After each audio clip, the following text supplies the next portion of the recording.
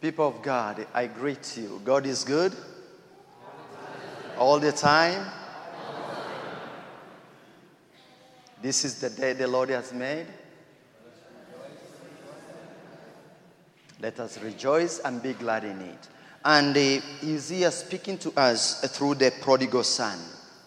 Father, I have sinned against heaven and against you. And this is what we bring to you this Sunday, this week. And before we go to the readings, to understand the word of God today, my dear brothers and sisters, may God bless you. May He hear your prayer. May you open your heart to Him today. May we be transformed by this Eucharist. Amen?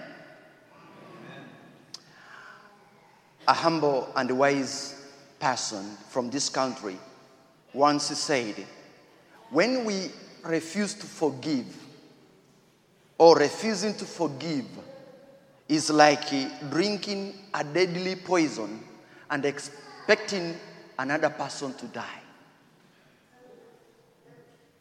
And I will say, when we refuse to ask for forgiveness, when we refuse the sacrament of penance, is like drinking a deadly poison and expect not to die.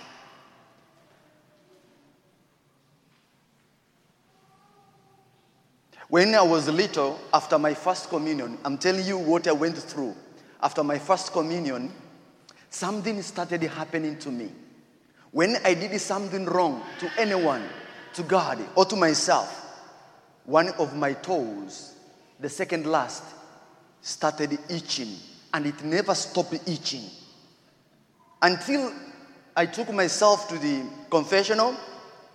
And when I was given the absolution, God the Father of mercy through the death, and I came out, it stopped itching, and it went on for some time. So I would like to challenge your humility today, our humility today, because humility is the source of all virtues. We have no humility, we may not have any virtue, and we may not be virtuous people. Challenge you today.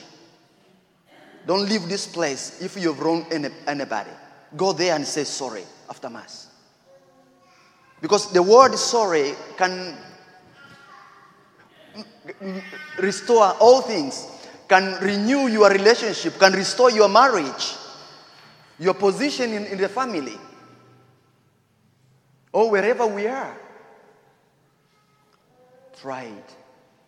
And if you feel that I need a confession, even after Mass, come, tap on my shoulder, say, Father, let's go. I will be there for you. But this is for those who are humble. If we are arrogant, we will not. For the scripture says, blessed are the poor in spirit, for theirs is the kingdom of heaven. And all the readings, the scripture today, demonstrates the power of the sacrament of penance. For those who take the initiative of the prodigal son, and trust in God's grace and mercy. We should never underestimate the power of the sacraments, my dear brothers and sisters. Above all, baptism, Eucharist, and penance, because they sanctify us and make us a new creation for God our Father and for one another. Amen? You have no idea how you matter before God. How we matter before God, always. So don't let your sin, no matter how big it is, to put you down or to make you feel low. Bring it to the Lord. If it does not make any sense to you, look at the initiative of the prodigal son. Who ran after the other? Who ran after the other? Tell me. The Father. That's how important you are. We are before our God all the time. And he ran towards him when he was in tattered clothes. He left when he was smart. He left with the pomposity, ignoring his father. He did not receive happiness at home. But he came back there when his father saw him from afar. Is the one. Before he said anything, he received a kiss, a hug. Try my God. Try him. Because in Luke's gospel, our God is the seeker of the lost and the healer of the wounded. That is our God. It's like the good shepherd who left the 99 sheep in safety and went after the one sheep that got lost until he found him. And when he found him, he does not blame him or kick him. He does not do that. But he gently bends over, lifts him up, places him across his shoulders, carries him to safety, patiently cares for him until he is well, returns him to the flock, and his flock is complete again. Praise my God. Praise our God. And if it does not make sense to you, I know there are students in this congregation. You have written your paper. It's the time to present your paper. One page is missing. Where did it go? Will your paper be a paper? If it is 20 pages or 100 pages, just one page is missing. Will it be a complete paper? No. Will you not put the 19 pages aside, the 99 pages aside, and search for the one lost page? All right? I tell you, my God and your God is like the father of the impatient prodigal son. The father who waits patiently for his prodigal son to return and repent. To return and repent. Father, I've sinned against heaven and against you. I'm no longer worthy to be called your son. Before his conversion, he felt entitled for everything. Imagine, including demanding inheritance while his father was still alive.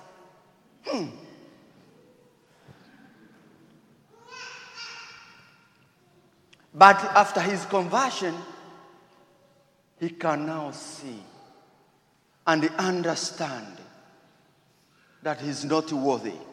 It is only God who makes us worthy. Amen? Indeed, his father gave him the best robe in the house as a sign of honor. He lost it. He gave it back to him. A ring on his finger as a sign of authority. Shoes on his feet as a sign that he continued to be his father's son. Not anything else. And if you think about it, that's what baptism did to us. And that's what baptism will continue to do to us. Plus, after that, a fattened calf for a feast of joy and jubilation. Praise my God. Isn't it yummy? It's lovely. In Exodus, your God and my God is Israel's deliverer. But Israel quickly forgot. When did they forget? Quickly forgot after they crossed the sea into the other side of freedom and the land of plenty. I think I'm speaking to somebody here. When you have raised 6 children, maybe all by yourself, or 2 of you, 6 children, and they have crossed onto the other side of the sea, freedom, plenty, and they forget where they came from. They cannot raise one parent. They cannot take care of 2 parents. You deserve there. You know the places. And the scripture says Israel became depraved and they turned away from the way of the Lord. But there was one man who saw it, Moses, like the father of the prodigal son. Moses, just know that somebody prayed. And if we are like this, it's because somebody cared. Somebody prayed. So Moses pleaded with God, saying, remember your servants, O Lord. Remember your servants, O Lord, Abraham, Isaac, and Israel, and how you swore to them by your own self, saying, I will make your descendants as numerous as the stars in the sky. And all this land that I promised, I will give your descendants as their perpetual heritage. When the Lord heard the prayer of Moses, that he prayed on behalf of Israel, God forgave and forgot. Amen? Likewise, there was a man who was a king. His name is David. David committed grave sins. Imagine, David had wives. He had beautiful women. But David committed adultery with somebody's wife. A soldier, a veteran who was working hard for him and his kingdom, fighting for victory. He went behind and committed adultery with his wife. And to cover his sin, he killed this man and took his wife. When God rebuked the evils of David, David accepted his iniquities, came before God. He came before God. If you read the scriptures, you find Psalm 51. That's the psalm David came with before the Lord. And he prayed, pleaded, have mercy on me, O God, for I have sinned. I know my sin is right here. Please do not refuse my act of contrition, but blot out my sin. Because against you, you alone have I sinned. God saw inside the heart of David repentance. He forgave him and he made him righteous again. You won't believe it, that Jesus came through the lineage of this sinful person, David. Hallelujah. Praise my God. It is why Paul wrote to the young bishop Timothy to correct false knowledge about our God and to thank God for his abundant mercy and forgiveness. Paul. Because here there are two camps and we need to ask ourselves where we belong. There is the camp, the first camp, the camp of the Pharisees and the scribes and the elder son. That's one camp. And there is the second camp, the camp of the prodigal son, a young. Tax collectors and the sinners. Paul was writing to correct the camp of the Pharisees, the elder son, and the scribes. And Paul here emphasized the purpose of Christ coming into the world, saying, I was once a blasphemer and a persecutor and an arrogant man, but I have been treated mercifully because I acted out of ignorance in my unbelief. Indeed, the grace of our Lord has been abundant, along with the faith and love that are in Christ Jesus. This saying is trustworthy and deserves full acceptance, my brothers and sisters. Christ came to save sinners. Of these, I am the foremost. Because God, my God and your God, is not like the Pharisees, the scribes, or the elder son, who complained that Jesus associated with the sinners and ate with them. He's not like the elder son, who blamed his father for welcoming back his brother. And he chose anger over God's grace and refused to forgive his brother who was dead, but he came back to life again, who was lost and was found. But merciful and gracious is our God. Amen? Slow to anger, abounding in kindness. He forgave David when David repented.